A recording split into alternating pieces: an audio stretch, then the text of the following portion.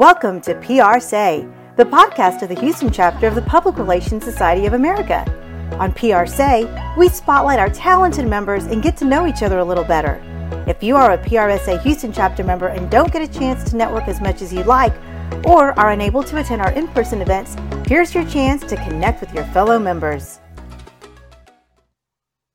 Hello and welcome to PRSay. This is the official podcast of the Houston chapter of the Public Relations Society of America, and I'm your host, Veronica V. Sofer.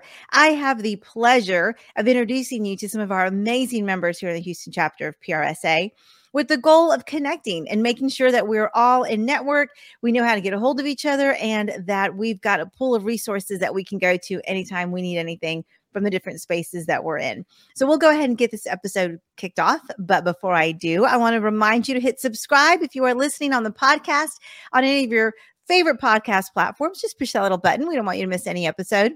And if you are watching on Facebook or YouTube, drop us some comments and my guest and I will be sure to connect with you. So with that, we will go ahead and bring on our guest today. We have Ann Hedrich joining us. Thank you so much, Ann, for being on PRSA. And tell us a little bit about yourself. Great. Thanks, Veronica. It's a pleasure to be here. I would like to tell you how long I've been a member of PRSA, but I cannot. It's been years and years and years. But, you know, I've had all of my communication career here in the Houston area. I've been in the communication field since the 90's. So my gosh, that's more than 30 years ago. And the vast majority of that has been in the energy industry. I just recently made a switch to the defense industry. My home office is in Fort Worth. I work remote from home, as you can see in the background. Yes. But yeah. That's so exciting. How do you make the transition from energy to defense? Is that like a natural kind of organic move, or how does that work? It was harder than I thought. I mean, the energy industry is pretty complicated. It's very complex. Right. But also when you're in the communications field, you'll find that there are some industries where you're under a constant barrage of negativity and bad press and, difficulty, trying to get the message across that you're in such a critical industry. And the same is true for the defense industry. So that part's not new, but it was daunting, still is daunting, to learn a complete new industry. It's manufacturing, which I've not been a part of before. Mm-hmm. So it's actually, very exciting to learn that aspect. And it's, I'm very proud to be in that industry, as I was in the energy industry. Mm-hmm. Mm-hmm. That's fantastic. So what directed your career towards this path? Were you a journalism major? Did you have your sight set on public relations and communications, or did you just kind of fall into it?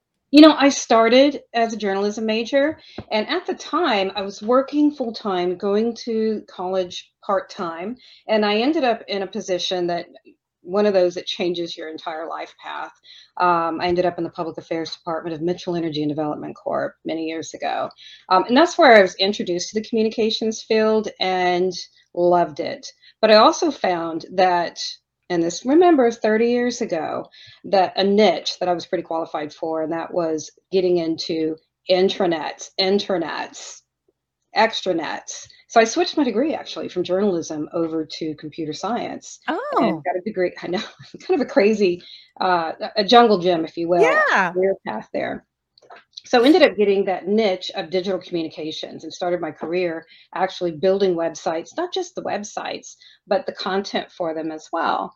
And so that's how I got my start in corporate communications, found my way into brand, found my way then into internal employee communications, executive communications. And that's where I found my passion. And I've been in that field for probably the last 8 years. Mm-hmm. Wow, that's so exciting. And so as a member, and you've seen over the years how our chapter has grown, what are some of the trends or cycles that you have seen in our space, especially in our community? Because for a long time, the Houston chapter was very energy focused. And then, I know we've grown into different spaces, and just our community as a whole has diversified for our economy's sake. What are some of the trends that you have seen as a member? Well, Houston in particular has got a very vibrant industry. We're an amalgamation of just about everything. It's not just energy anymore. It's not just medical anymore. Oh my gosh, what isn't it these days? Right. So Love Houston for that variety, because you never know what's going to be here, right? We're still growing Hmm. as a town. We're still expanding, and we're still diversifying. But I think, trend wise, just when you think about where we are in the 20s, and I've coined this, we're now in the roaring 20s, right? Right, What we right. were maybe 100 years ago, but this is so different now, what we're going through right now as a nation, and definitely in the communication field. So what we started the 20s off with the pandemic, social unrest. We've seen the rise of employee values, of DE&I. We've seen the rise and maybe the fall of ESG. We've seen inflation and a looming recession. We've seen supply chain disruptions, political division, layoffs. The future of work is changing right now. We've seen how remote can work. We've seen how hybrid can work. Now, many people are calling employees back to the office. So we're going to see how that works too. But now, just this year, we've got AI. I mean, there is no rest for the weary in this. Yeah, there's absolutely none. None. That's and Yeah. when you put it like that and you start to chronicle all the things that we've seen, especially in our space, and you think about how that's impacted our jobs that we do, whether you're an expert in social media or internal employee relations or whatever that looks like for you, even development, it's required us to think differently as Yeah. communicators. I remind people all the time, when I got into school communications, we were still faxing letters Yeah. to campuses from central office to make a Xerox copy of, to put in a folder to go home. How fast things have changed. Yes, yes. And so I think as communicators, we've had to really learn a lot more about our expectations. And we live in, I talk about this all the time, we live in an Amazon Prime kind of world Oh, right. where our audience wants everything now, not yesterday, not next day, now. I order it, I want it now. And Yeah. so how do we deliver as communicators with those kinds of expectations? Well, that's just it. You've got to be one, agile. You've got to be flexible. You've got to be nimble. You've got to be willing to learn the next big fad because you don't know what's going to come tomorrow. And that's good. I think that's the excitement about the field that we're in, is that Yeah. we never know what a day is going to bring, and it is a constant learning and growth mindset that we need to be in to be able to respond to the changes and communicate that. I think as communicators, we are put in a position to where it is expected that we know about these topics. It's expected that we're plugged in, and it's daunting a little bit, but like I said, it's also exciting.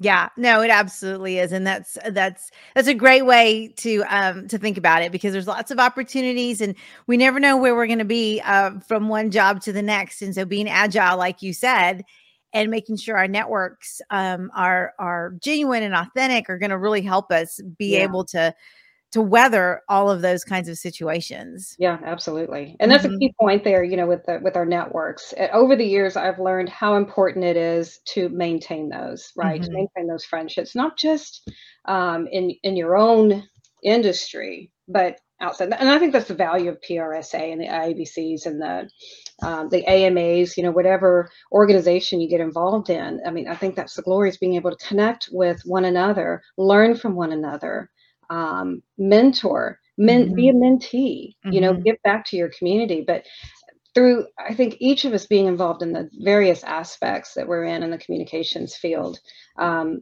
being able to bring each other together and learn from one another is such, I think, the big value of PRSA in the long. Yeah. No, I would agree 100%. Well, it's been so good visiting with you.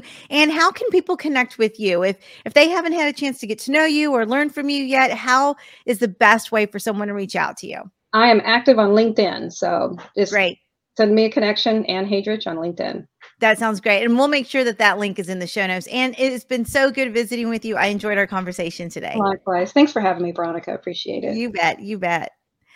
All right, everybody, make sure you connect with Ann.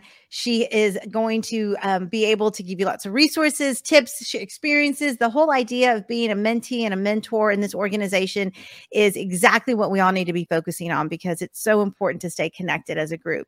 So with that, we're going to wrap up this episode of PR Say. If you are listening on the podcast, make sure you hit subscribe. If you are watching us on YouTube or Facebook, drop us some comments, and Ann and I will be sure to connect with you. And we will see you next time.